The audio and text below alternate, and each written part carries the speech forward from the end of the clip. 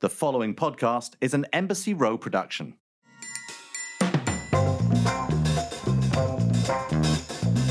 I don't know whether to laugh or cry. Welcome to Shaken and Stirred. I'm Nigel Barker in New York, and I am alive, well, kicking and screaming, and I'm here with my podcast co-host, Tom Astor, in Oxford, who I'm looking at right now, lying in a bed. You've had your second jab. You're not feeling too well. Tom, welcome. Nigel, good evening. I've had my first jab.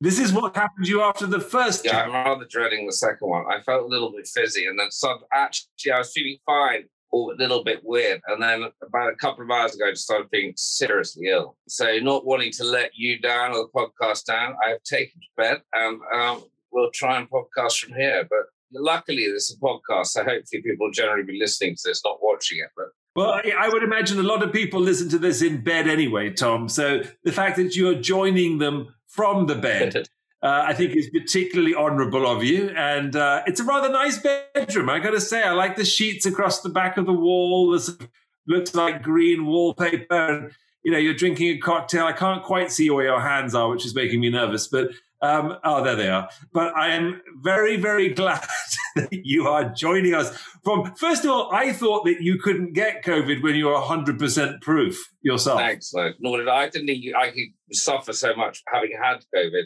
and now having had the jab. But I have heard that it does affect people who have had COVID. It apparently isn't that much fun. But so why do you need the jab if you've had COVID?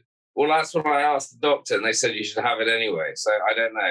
Well, now you're in bed. I've had one jab, and I'm absolutely fine. I have my next one in a few days' time. So I'm hoping, praying that I'm going to be fine. Now, what are you drinking on when you have COVID and you're lying in bed? What does a man drink? When he's lying in bed sweating profusely with a temperature, obviously a hot toddy.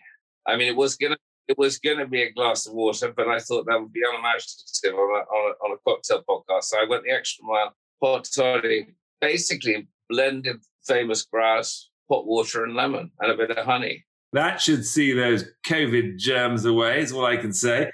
And I thought I'd join you in a completely different note because I was feeling rather festive, and I decided to make myself a Cosmo of all things, which is vodka. A Kettle One I decided to use and go for. And it has a half an ounce of lime juice, freshly squeezed, cranberry juice, and some simple syrup, shaken and, not stirred and poured into a martini glass. So cheers, my mate. I'm sorry you're not feeling very well, but here's to a rather fun podcast that we have ahead of us. Well, I can still speak. You can. I think you're absolutely just faking it and once again going for an extraordinary amount of attention. But that doesn't matter. We have booze news.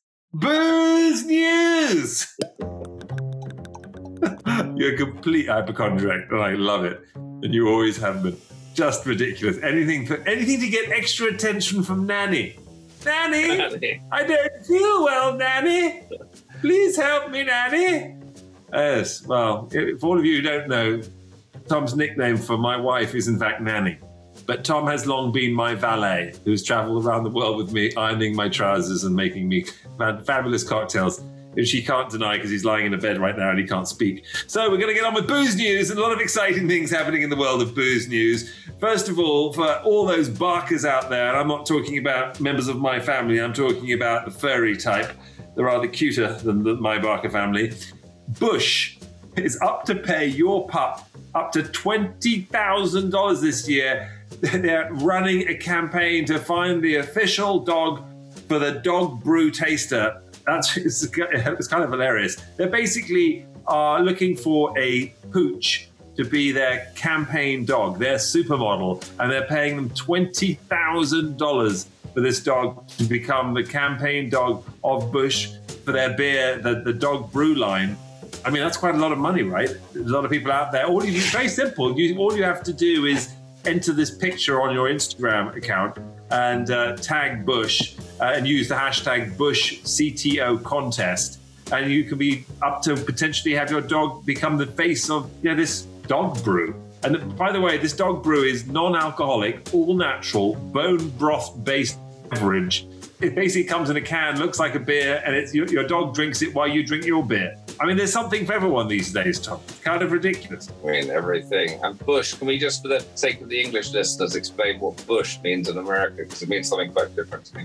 Well, it's spelt differently too, Tommy boy. It is B-U-S-C-H. Bush, as in, I believe, Anheuser-Busch is the company, probably. I'm not 100% sure, but I'm assuming they have the dog brew line. But in other news, are you familiar with NFTs, Jack? Jack? Who's Jack? I know, I'm going completely senile, by the way. In my old age, you're lying in there in bed and I'm calling you my son's name. Hello, Jack. Are you familiar with NFTs, Tom? No. Well, they're this sort of thing that people are investing in. They're sort of digital artwork, digital photography. Yes, I have one sold the other day for reached record $60 million or something. Or $60 million. And it was, it's sort of Shaq or someone sort of putting a ball in a basket. I mean, just an extraordinary thing where you'll be able to buy digital art. Well, guess what? There is now digital wine, NFT wine. So you're going to buy vintage wines, classic wines. There's a Toronto-based company called Bitwine that's released a series of 1,000 non-fungible tokens. That's what NFT stands for, non-fungible token, that combine pixel art and wine.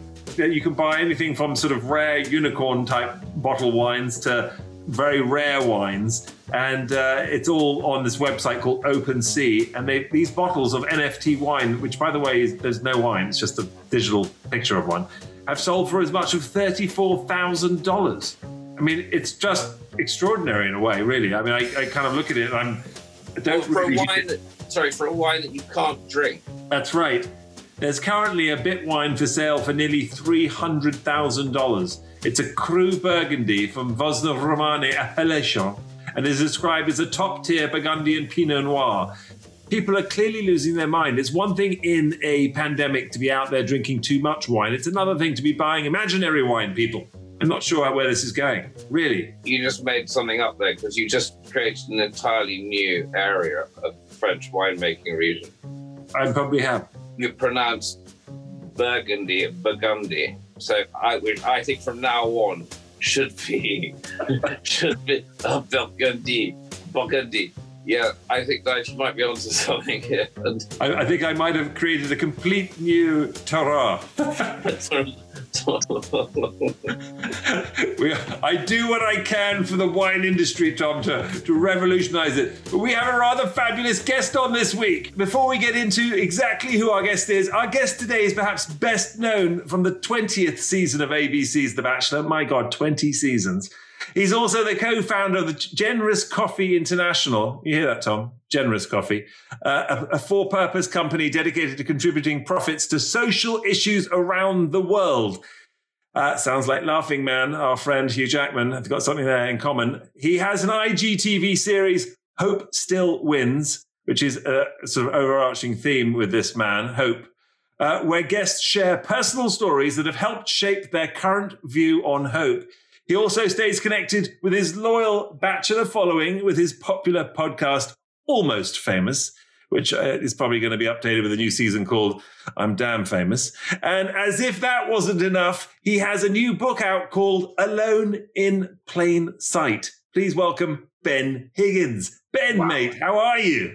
I'm great, guys. Thanks for having me. Really, really great to be talking to you all. It's our pleasure. And as you can see, and for all of you out there in podcast world, if you don't see a clip of this, Tommy boy, as we've already sort of noted, is lying in bed. And I think Ben is a little concerned.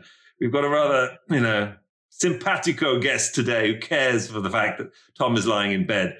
I will say, Tom, I hope you're feeling okay, but your setup is fantastic. The fact that you found out a way to frame yourself while on a bed is very impressive. You don't want to ask why, Ben? The fact that he has a good camera set up in his bedroom? Oh my God. Have we not worked on reality television? Have we not seen the horrible videos that happen in bedrooms?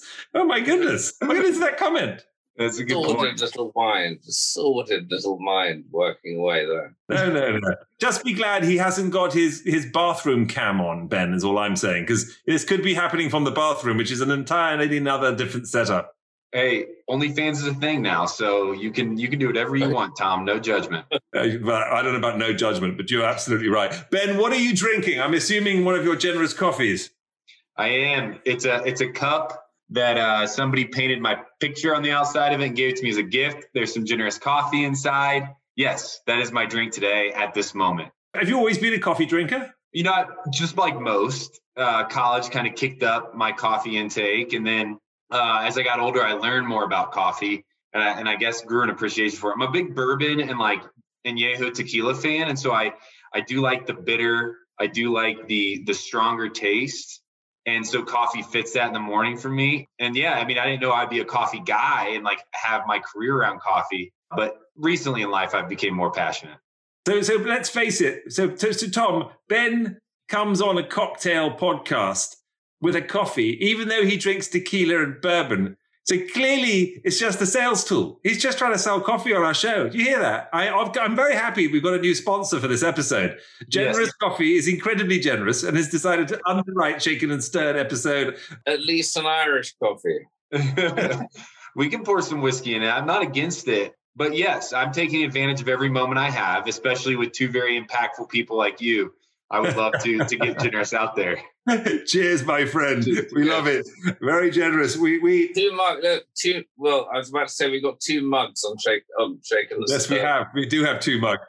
I'll leave it at that. Get us acquainted with Generous Coffee. Now, we're familiar with Laughing Man and the sort of the theme there where, that it gives back to the people who make the coffee and what have you. What is it about Generous Coffee? What is the mission and why did you form it? First off, Laughing Man's great. And I think that's the cool part about the coffee space is there's a lot of people that can operate within it because most people drink coffee. And so your target market is very large.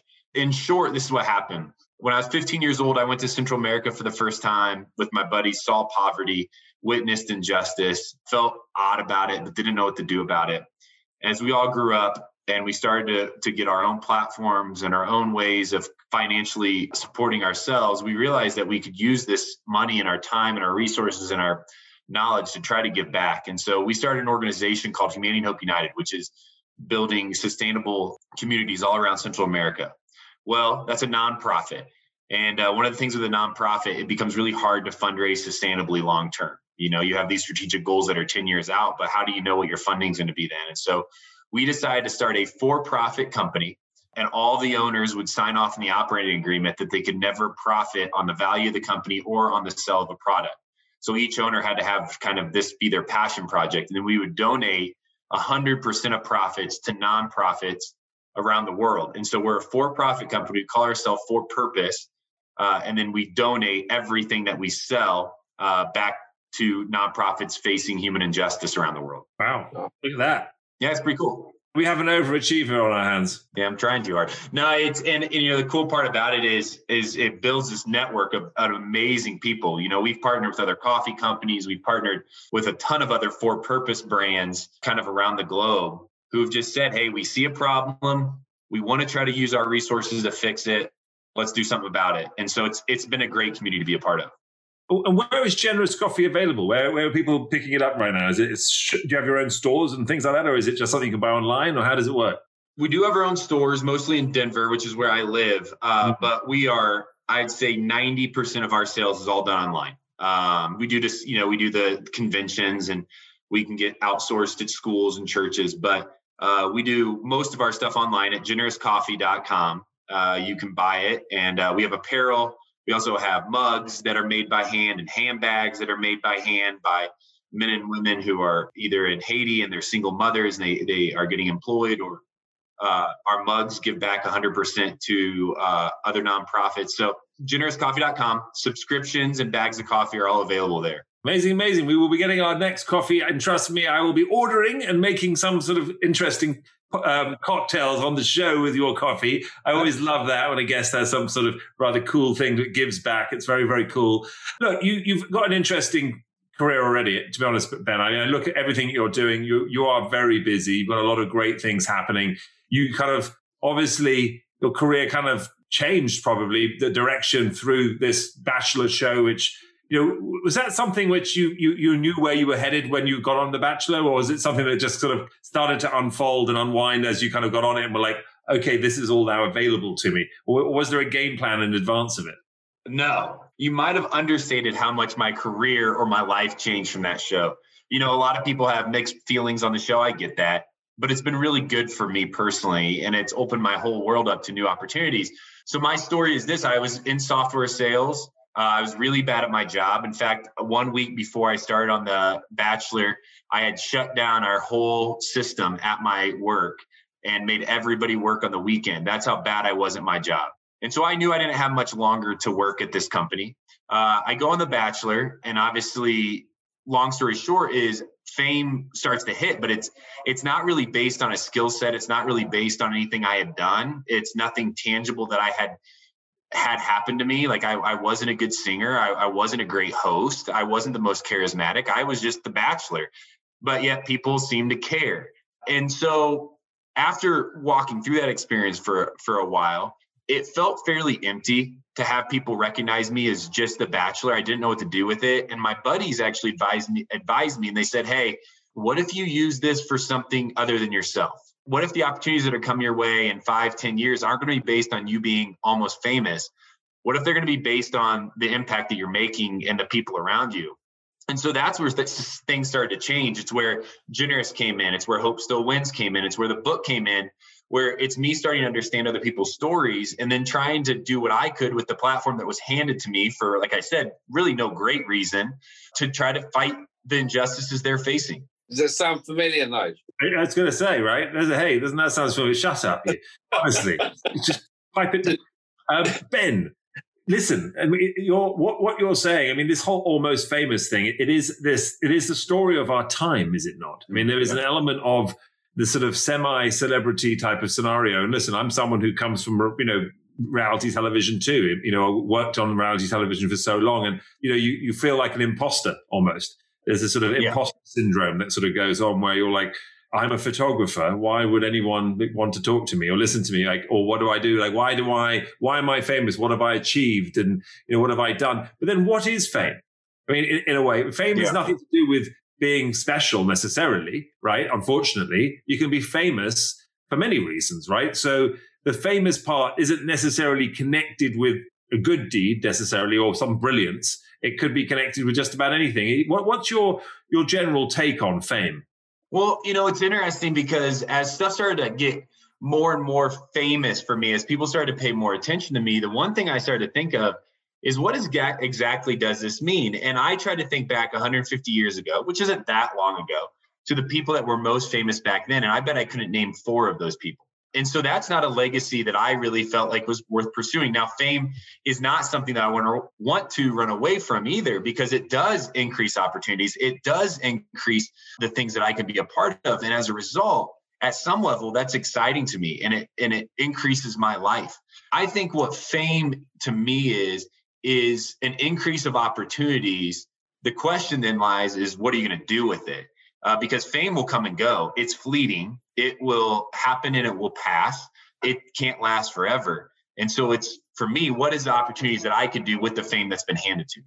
I mean, we're working on making it last forever. And I'm all for it. We went on a podcast so that no one would know what we look like, and we could basically lie in bed and people just hear our voices and would still be famous forever. That would be the hope, right? Like, that would be incredible if when I'm 60, 70, 80 years old, if I can look back on this and say, wow, like I've somehow stayed relevant for 50 years of my life. And as a result, like, I have had careers and opportunities that I love and enjoy and that are a lot more fun than what I was doing before. I just don't know how to do that forever. Like I said, if I was a great singer, if I was a great actor, if I was a great host, I could make that happen. But I was just The Bachelor. And I don't say that to be self-deprecating. I think there's some like really cool things that happen with that. But you're a photographer. Like, you got a skill. What skill did I go into being The Bachelor with? And so now it's, hey, here's what I'm passionate about. I'm passionate about finding injustice, trying to speak out upon it, and doing something to take action to try to alleviate it. If I stay famous because of that, I'm okay with it. During COVID, right, everyone's locked down, everyone's sort of I can't get out, can't do anything. There was definitely a need for people to be reassured. And I think a lot of people lost hope with just general life in general. I mean, like, everything was shutting down. People were dying. The news was horrific. And it wasn't just a localized issue. There was nowhere to run to. It seemed like the entire world, everyone's universe almost was shutting down. And you decided to come out with a IGTV live series called Hope Still Wins. I want to ask you, where does your faith stem from?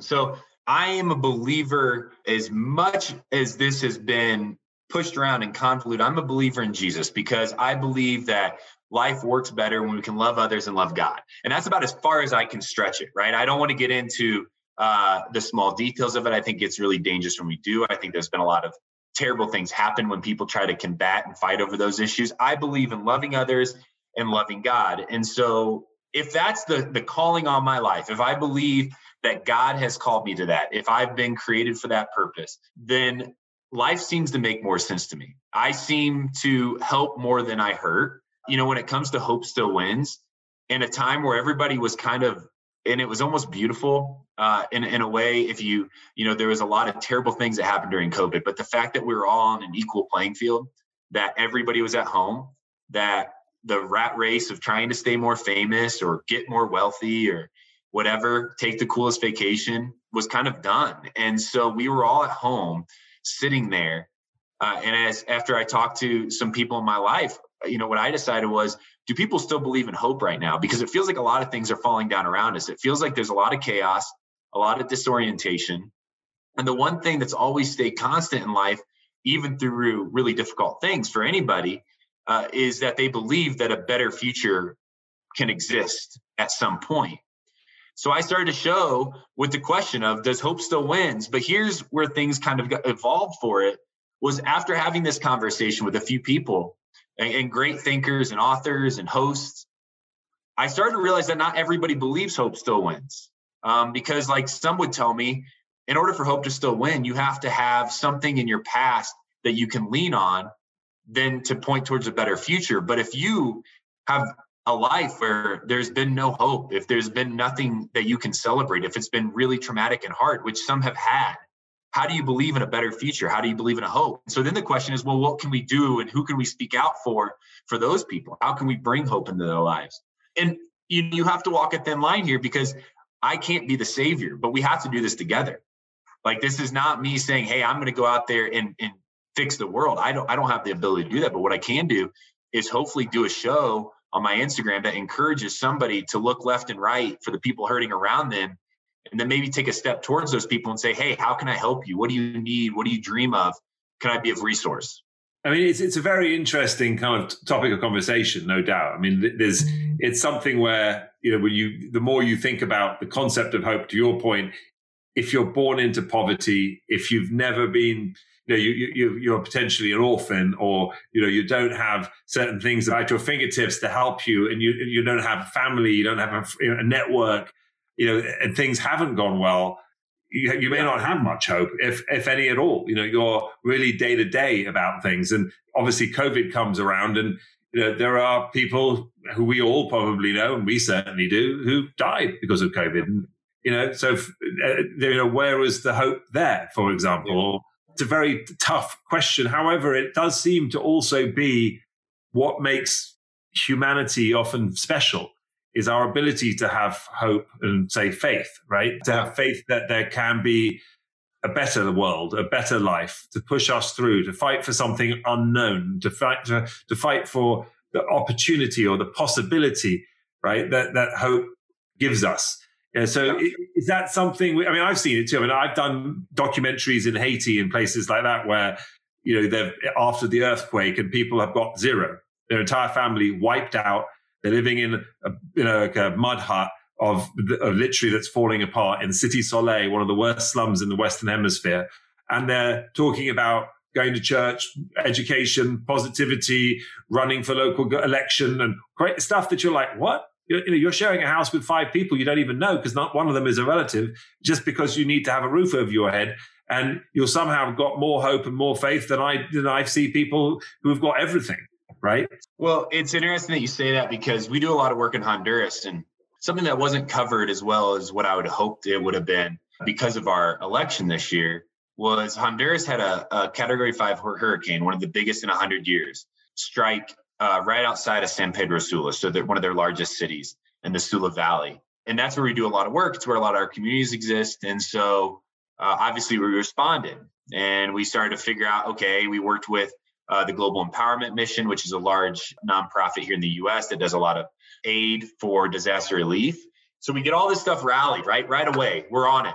3 days later from the first hurricane, a second hurricane of equal magnitude hits the same place. So you're talking about one of the poorest countries on the globe per capita, also one of the most violent when it comes to the city of San Pedro Sula. You know, it's always up there when it comes to murders per capita, and yet they're kicked while they're down. And so how are we expected as humans to look at them and say, hey, it's going to be okay. Like, this is going to be fine. You're going to get through this. Because for them, they've lost everything. Not that they had a lot at the beginning. And now they're wondering, where's our next meal going to come from? Also, on top of that, COVID still exists. And so how are we going to get medical treatment when the hospitals are flooded out? What about our families that are stuck up in the trees in the mountains now for 5 days without food and clean water? What are we going to do about them? And the situation becomes overwhelming. And I think in those moments, as you just said in Haiti, what we have to do, or what I guess I would encourage my team to do at Generous, would be to just start taking the next best step, to start taking action. It might not, you're not going to solve it all, but at least you could start taking the next best step and using your resources, your time to ask people around you who are hurting, who are maybe experiencing that lack of hope. The question of, one, how are you doing? How can I help? How can I be here? What do you dream of? And you can start building some kinship instead of just pushing it aside and moving on. I mean, is that what happens? What happens if people don't, right? What happens if people don't have hope? You know, I guess is a question that strikes me is, you know, that for all those people who, like you just mentioned, you laid out, that seems like a hopeless situation. You know, there's rising tides, there's famine, there's illness rife, and then there's COVID on top of that, and an additional layer. You know, what are you supposed to do? How are you supposed to take care of those people? There's not food. Food is not coming. Help is not coming. What do you do? I mean, my response to that would be you do something first. But I think understanding what you're saying is truth is a good first step, is that there's people out there that are hurting constantly, that as we walk through our days and we have great opportunities and great luxuries, there's still people who are experiencing incredible amounts of injustice and pain and hurt. One of the things with Alone in Plain Sight, the book I just wrote, that I came to a conclusion of is that one of the things that connects us the most as humans, take away your faith, take away the religion, take away hope, take away all those things. One of the things that still connects us is our shared pains. So we've all had some sort of pain in our life, be that loss of family, be that disease, be that hurt, be that financial struggles. Everybody's had a story in their life that they recognize as, this hurt me. I felt this deeply.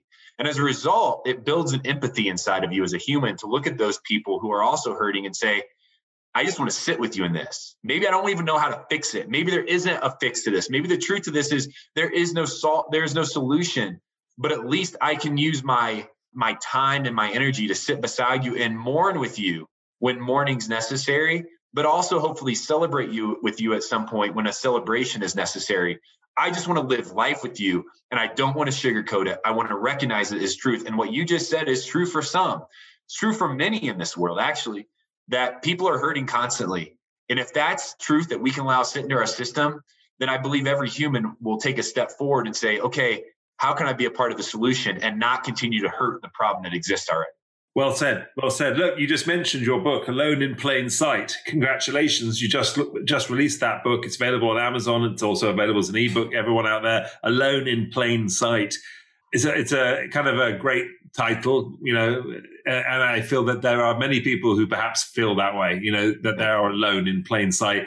It's a book that's sort of looking for connection when you're seen and not heard. Is this something that you see as its own pandemic that's out there, or is this something that's very personal? Well, both. At first, it was personal, which made me feel more alone. At first, I felt alone, which made me think I was the odd man out, that I was the only one that was on the outside looking in, that I couldn't figure out why I felt so alone. The reason for the book happened when I recognized that this is an issue spreading across the globe. In fact, and there's a study I read about in the book, and it's only increased over time, but in the 1990s, Harvard did a study, and 20% of people admitted to a feeling of deep loneliness, which they categorize as a loneliness that made them feel something physically, like that affected them physically. 15 years later, the same study was done, and that had doubled to 40% of people. Today, the study will be getting completed, obviously, probably released this next year. They do it about every 15 years. I'm imagining that will not only maybe double, but it will go to 60, 70% of people after COVID especially will have felt a deep feeling of loneliness that has affected them physically. And so that's where the book came from. It started with me feeling it personally, thinking I was the weirdo, the odd man, that I was the problem, to recognizing that so many other people felt the same way, which made me write a book trying to make the statement that if so many of us feel alone, if so many of us feel pain, maybe that's the thing that connects us.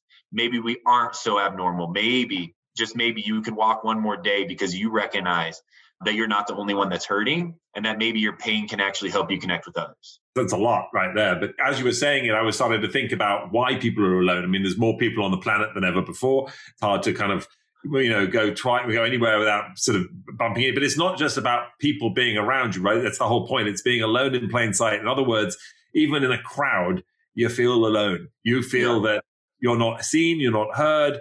Is a lot of this to do with the sort of digital world we're living in? I see my kids, they'll often sit in a room and they'll have their buddies with them, and they've all got their phones out, and they're actually sort of texting each other while sitting right there. Yes, I think social media and the web can be kind of an easy explanation. I think it is a part of a problem. I also think we have the opportunity to connect more than ever. So I don't want to just blame those things and say that's the problem, we need to get rid of them, because I think they have the opportunity. Like I'm seeing your guys' face right now through Zoom. This is an incredible technology that didn't exist 10, 15 years ago, that now we get to talk from all different places around the world and connect as humans. I think it's how we're using it and how we're using the things that are available to us today. I think we're allowing those things to isolate us more, because we sit, like you said, I've been in the room with teenagers when they sit and they text each other when they're sitting 5 foot from each other. Or you get on social media and you see everybody living this tremendous life, and you're at home trying to be authentic to yourself and going, I don't live that life, or I don't look that way, or that person seems to be doing a lot better than me. And so it makes me feel like I have something wrong with me. Or let's go one step further, where we're more comfortable sitting in our own isolated circles than ever before. Inside, I don't know a lot of kids that just get out and play, that just get out and get muddy and dirty and hang out with friends for 8 hours. I'm only 32, but 20 years ago, that's all we did. That's all we had to do. And then I think the other thing that, I want to point to is just, how are we responding to others? Are we actually intentionally trying to connect with others? Why have we lost our trust in the ability to be vulnerable with others? Do we have friendships and relationships around us that we've built the trust so that we can start to talk to them about the things that are deepest inside of us? And then maybe the reverse would be, how do we respond when people do that to us? Do we try to fix them? Do we try to tell them that they need to change? I mean, as a Christian myself, the church has done a terrible job of this, right? We've just told people to change all the time, forever. It's never worked. It's just made people angry, and it's just pushed people aside. What if we started to sit with people and try to actually connect with them again, instead of trying to act like we know it all or have it all together? I think there's a lot of things that we could say, but I think the most obvious, obviously, is are the way we're using technology and the things that have been available to us. What do people learn about you from this book, specifically Alone in Plain Sight? What do they learn about your pain, your suffering, and how you're coping? It's really hard, guys. It was really weird to write a book. It took me 2 years, and to write about myself was weird, because I knew if I wanted to write something that I could believe in, and then if I could write something that I thought people would be interested in outside of just learning about me, I had to dig deep. And so I had to bring up stuff I've never talked about before outside of friends and family, which is, the mistreatment of others, pushing people aside in my life for my own personal gain, learning from those things. But that's a really weird thing for me to talk about. Like, the other is addiction. I've struggled with addiction in my life, and I wrote about it because I know so many others are experiencing addiction as well. And I don't write it to tell them, hey, look at me now. I'm sober. I'm great. You're not alone in your addiction. Like, you're not alone in your pain. You're not alone in your thoughts. You're not alone in your desire to numb and to not feel. They'll learn that about me. They'll learn about a little, like, there's like 4 pages on The Bachelor and that experience that I think are important to write about. But mostly I read about my story, and then I wanted to bring in the story of others. People like a young lady named Annie, who was 23 years old and kind enough to share her last 3 weeks of life with me through text and phone calls.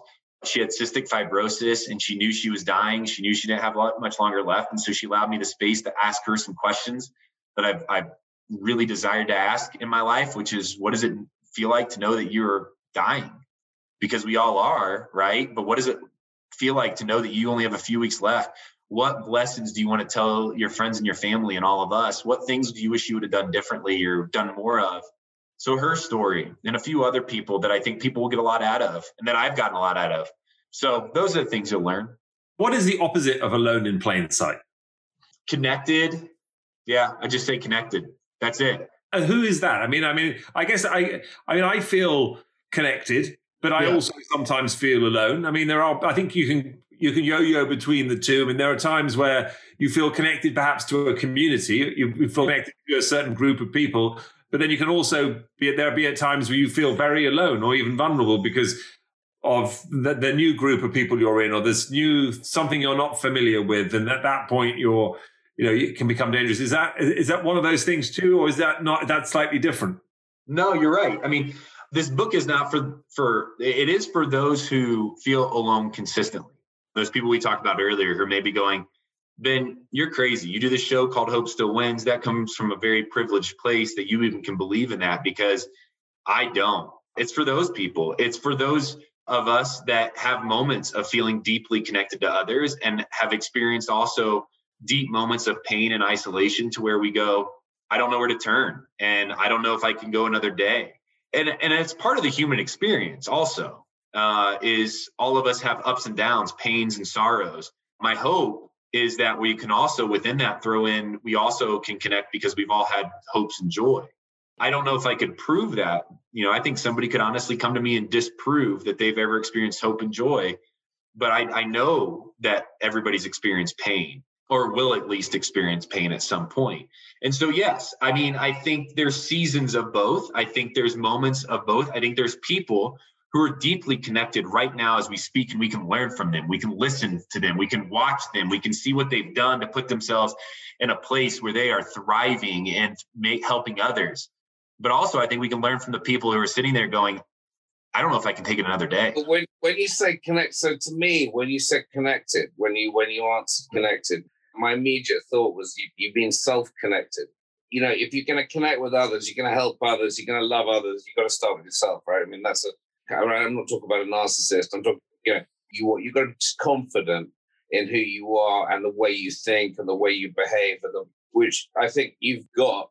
You wake up in the morning, sure, it seems to me that you probably do a bit of homework every day on yourself and check in with yourself about your behavior, how you're feeling and how you're behaving. But I had this conversation before on this podcast when it's come up, but I once asked the psychoanalyst, what still surprised her after 40 years of studying the human condition. And she said the fact that, 98% of the population live in a state of self-deception on a daily basis, that's a disconnect, right? When you say connected, I'm assuming the opposite of being lonely, being connected, is you start with yourself. Do you think that, or is it more of a social thing?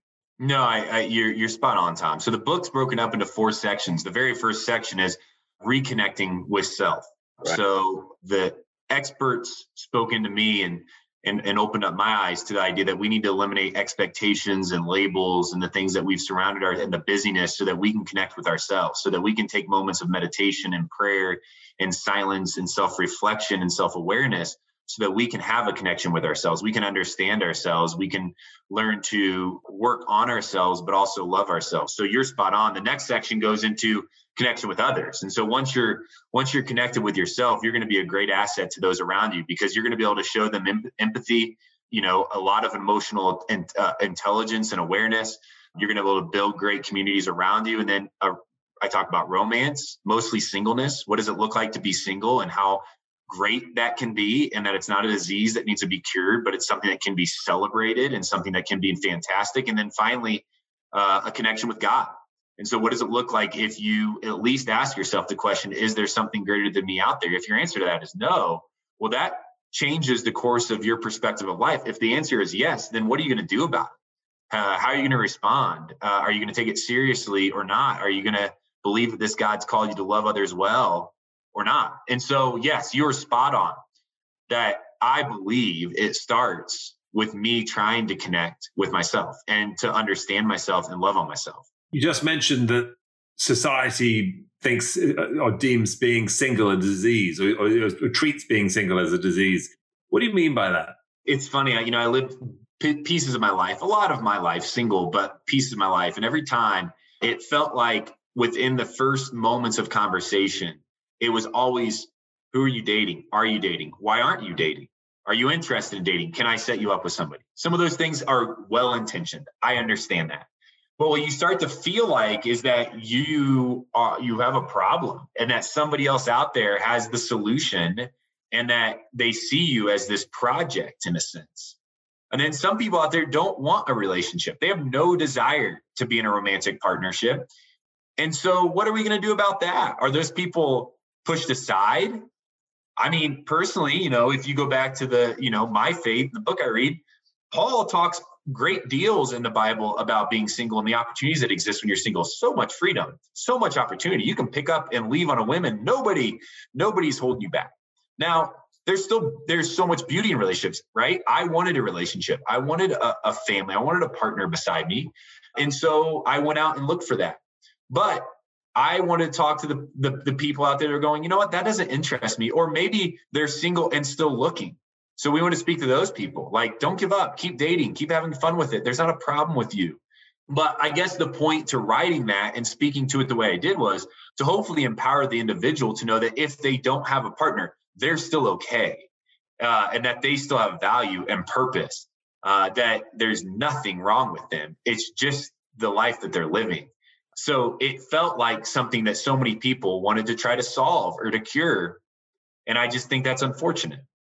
You were on a show called The Bachelor. So, I mean, it's sort of, in itself, it's like, it's the pot calling the kettle black right there a little bit. But I understand exactly, I understand the point. I get where you're coming from without a doubt. First of all, I hear too that you're engaged, are you not? I am. Congratulations. When exactly did this happen? Did it happen mid-quarantine or something? It happened March of 2020. So it's been over a year. We've pushed back the wedding, as many people have. But yes, I am engaged. So happy. Again, I wanted a partner. I knew that I would be a better man if I had a partner beside me. And so I found an incredible person. Her name is Jessica. And we got engaged in March in Franklin, Tennessee. And now we're going to be getting married this year in November. And so you're right. It is the pot calling the kettle black. It is ironic. It is all those things. But I still think I could speak into it, hopefully in a helpful way at some level, even though, hey, I'm happily in a relationship. So what is it about Jess? I want to talk about Jess now, because what is it about Jess that sort of, I guess, shook you, that was able to take this bachelor and actually win him over? And, obviously, here's a man who's writing about society seeing single as a disease. And now somehow this Jess has something special. What is it about her that's so special? Tell us. Yeah, well, I DM'd her. So I messaged her, which is the start. She desires to see me thrive. And I hope she would say the same about me. I think is one thing that just immediately I could tell. She just wanted to see me to be the biggest, best version of myself. And she wanted to stand alongside that. She wants to hold me accountable in the healthiest of ways. But then as a human, she's the kindest, sweetest soul. She loves others well. She loves my family well. She loves my friends well. She loves her friends well. She's added a sense of love in my life, not only my love towards her, but her desire to love others.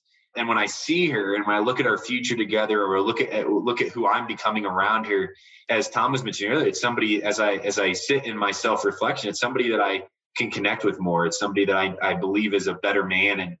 And I'm thankful for her for that. And I hope she would say the same about me. I don't know if she would.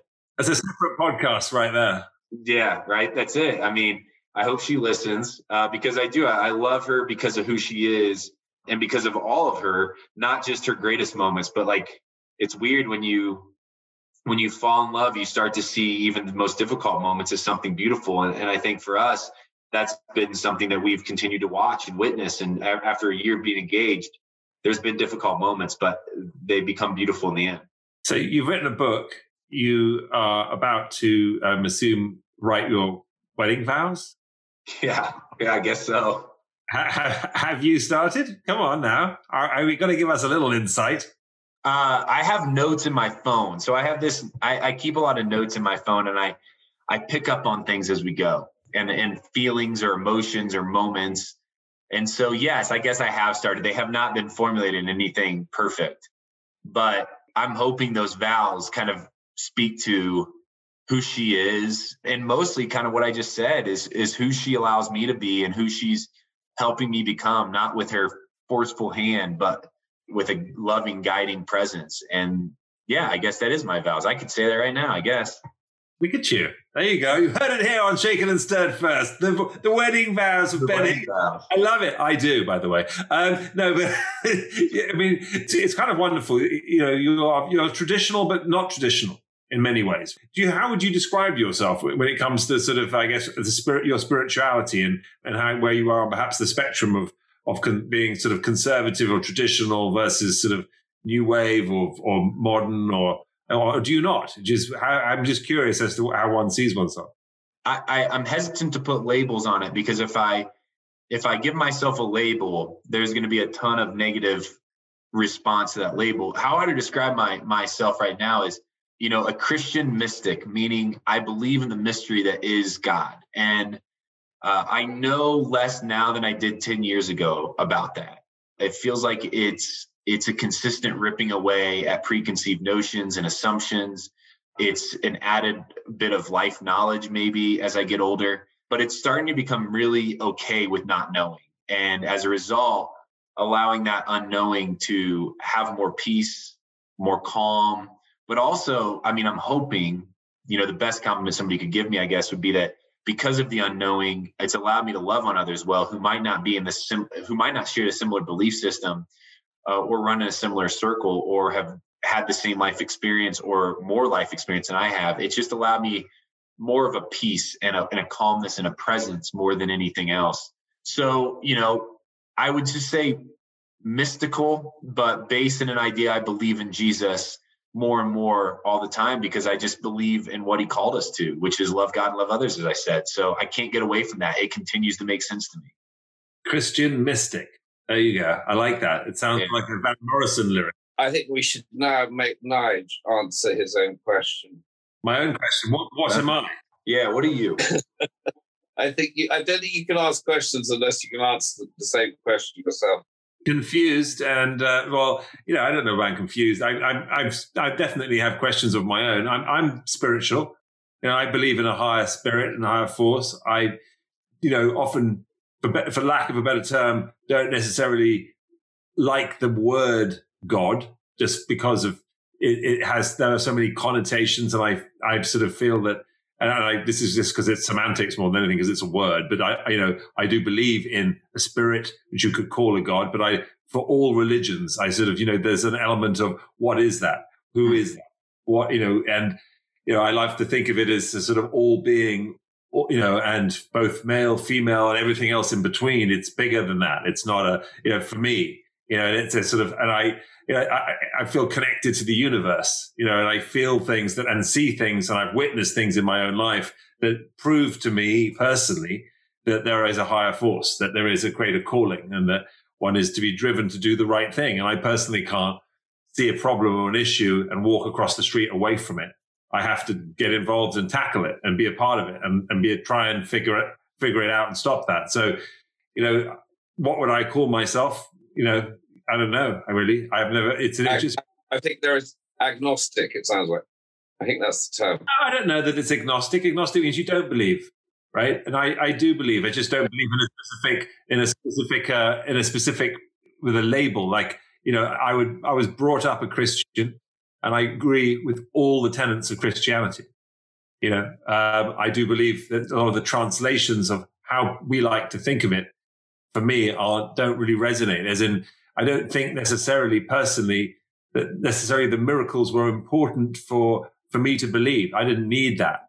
But I do feel that sometimes they're used as look what happened. He was like a magician, therefore he was magical. And so therefore he was powerful. And where I'm like the actual, what he believed in, what he spoke about was so important, and the things that how he was changing people, that was what was important for me. And that's why I would have followed him anywhere.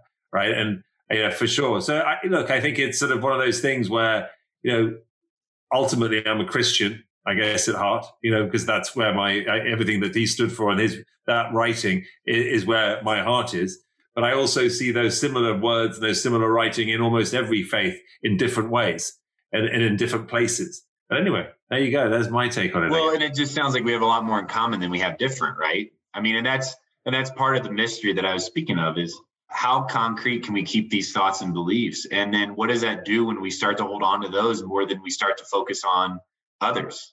What happens when those things that we hold on to so tightly, those preconceived notions, is when we stop paying attention to what's going on around us. And I think as a result, it puts you in a place of a lot of unknowing. And I think that could be beautiful and can be very helpful. 100%. But before we let you go, we've got a couple of things. I want to quickly ask you, by the way, Ben, Orphan Myth. You are ambassador of Orphan Myth, correct? Oh, very correct. Yeah. So here's one of those things, right? About 6 months ago, I had a friend of mine who kind of brought me into this organization, or this movement, I would say, and started to educate me on the foster care system and the mistreatment, sometimes unintentional, of orphans all around the world. And then when she did that, she started talking to me about some of those solutions, and I could agree upon these solutions. And so I started to ask, how can I help? And Orphan Myth is one of those ways. Orphan Myth is the idea that if we start getting smarter about how we care for orphans, if we start getting kind of a movement around that, then we can make a massive difference in this world, and that we can start allowing kids to feel loved and be loved and recognize that they are loved, no matter where they're at and no matter how far away they've been separated from their families. So Orphan Myth has a campaign going on right now called the 100% Participation Campaign. And the idea is that if 100% of us do something as big as adopting a child, as small as just telling your neighbor about it, then this problem can be solved. And so I'm just talking about it as best and as much as I can. I'm learning about it a lot along the way. I've been able to speak with kids who have been in the orphan care system, who have been foster kids, and hear their stories. And every time I hear a story, I go, yeah, we can do more.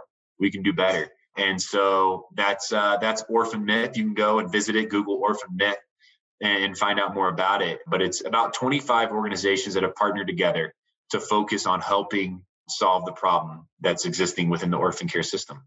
It is the myth around orphans. The fact that people, for example, think there aren't any orphans in America, or things like that. There are perhaps the orphans out there actually have parents that they just have abandoned them, things like that. Those sorts of facts which are not true. And so well done for that. It's such an important issue. I'm big supporter of Hopeland, which is our friend Hugh Jackman and Deb's Burness. That's their organization that they founded, and they do extraordinary work. And so absolutely, really well done. It's so important. But before you go, we've got something called Last Orders on this show, which is our sort of rapid fire, quick question asking moment where we just kind of do a little deep dive, and it's a bit of fun.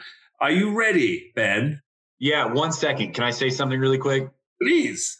You mentioned Hugh Jackman and his wife. It's Hope, right? The Hopeland. So they're one of the reasons why I got involved in this. And if they listen to this or not, I just like to say thank you to them, because sometimes you talk about things and you get on podcasts and you do all these initiatives and life gets busy and they have a lot going on, I know, and you don't know the impact. But one of the reasons is because of the people they've connected, the people that then connected with me, the insights and the platform that they have to share this campaign allowed me to kind of have a better jumping off point. So yeah, if they listen or not, it's just thank you for that. And thank you for trying your best to help out. They're doing a great job at it, I can tell. And so, yeah, I just want to say that because that's how I got connected. I don't know them personally, but it's through a network. Debs and Hughes are our only listeners. Thanks. Perfect. Love you. But last orders, and we're going to get going. Listen, you've been such a great guest, but we have this rather fun little routine called Last Orders on Shaken and Stirred, which, like I mentioned, is a sort of rapid fire moment. And it's really easy. We just kind of get to know you a little bit better on some silly stuff. Okay. So here we go. Mountains or ocean? Ocean. Ocean. Cool. So who's mountains? I'm in the mountains. I live in the mountains. I live in the mountains too. They're right there. There you go. That's why you want the ocean. That's exactly why. You want what you can't have. Oh dear. There's a whole book. There's another book for you right there, by the way. Childhood nickname. Higgy. Higgy. Okay. I won't ask. In the movie of your life, who would you have play you? Hugh Jackman. God, we're brown nosing now too, Tom. You notice this? He's the only listener, so it's the only one that matters. Blaspheming as well. What gets your goat and what floats your boat? When people stand up on planes before their seats are like supposed to be going. What floats my boat? Kettle One, martini, 2 blue cheese olives. And he brought coffee. It's like $3.50 here, guys. I got a lot of work left to do. It's 5:00 somewhere, my friend. And finally, shaken or stirred? Shaken. Yeah, definitely. It's easy. I've got to say something there. I've got to point something out. I have never, ever, I think on all the podcasts we've done, I've never heard such concise, confident, and quick answers to any questions that our guests have been asked. Do you not agree? As in no pause. As a man who knows what he's talking about, where he's going, who he is, clearly connected with himself. We appreciate it, Ben. You are really quite something. And his book is Alone in Plain Sight. They can get it where, other than on Amazon, where else can people get this book, Alone in Plain Sight? You can go to my narcissistic page, benhigginsbook.com, buy from there, or you can really Google it. Or I'm always a big proponent, if people are really interested in buying it, which I hope you are, to just go to your local bookstore, especially right now. Just go out there and take the 5-minute drive and go pick it up if they have it. If not, they'll order it for you, and it's just a good way to help. Absolutely, 100%. There you go. Ben Higgins, helping everyone help themselves, helping the bookstores. We love it, mate. Good luck with everything. Good luck with all the work that you're doing. Alone in Plain Sight. Hope Still Wins. Almost Famous. The list goes on and on. Orphan Myth and all the rest of it. All the best, mate. Thank you so much. Thanks, Tom. Thanks, Nigel. Appreciate you guys. Thank you very much for listening. That is Shaken and Stirred. We will be back next week with another podcast and another fantastic guest. And stay safe. See ya.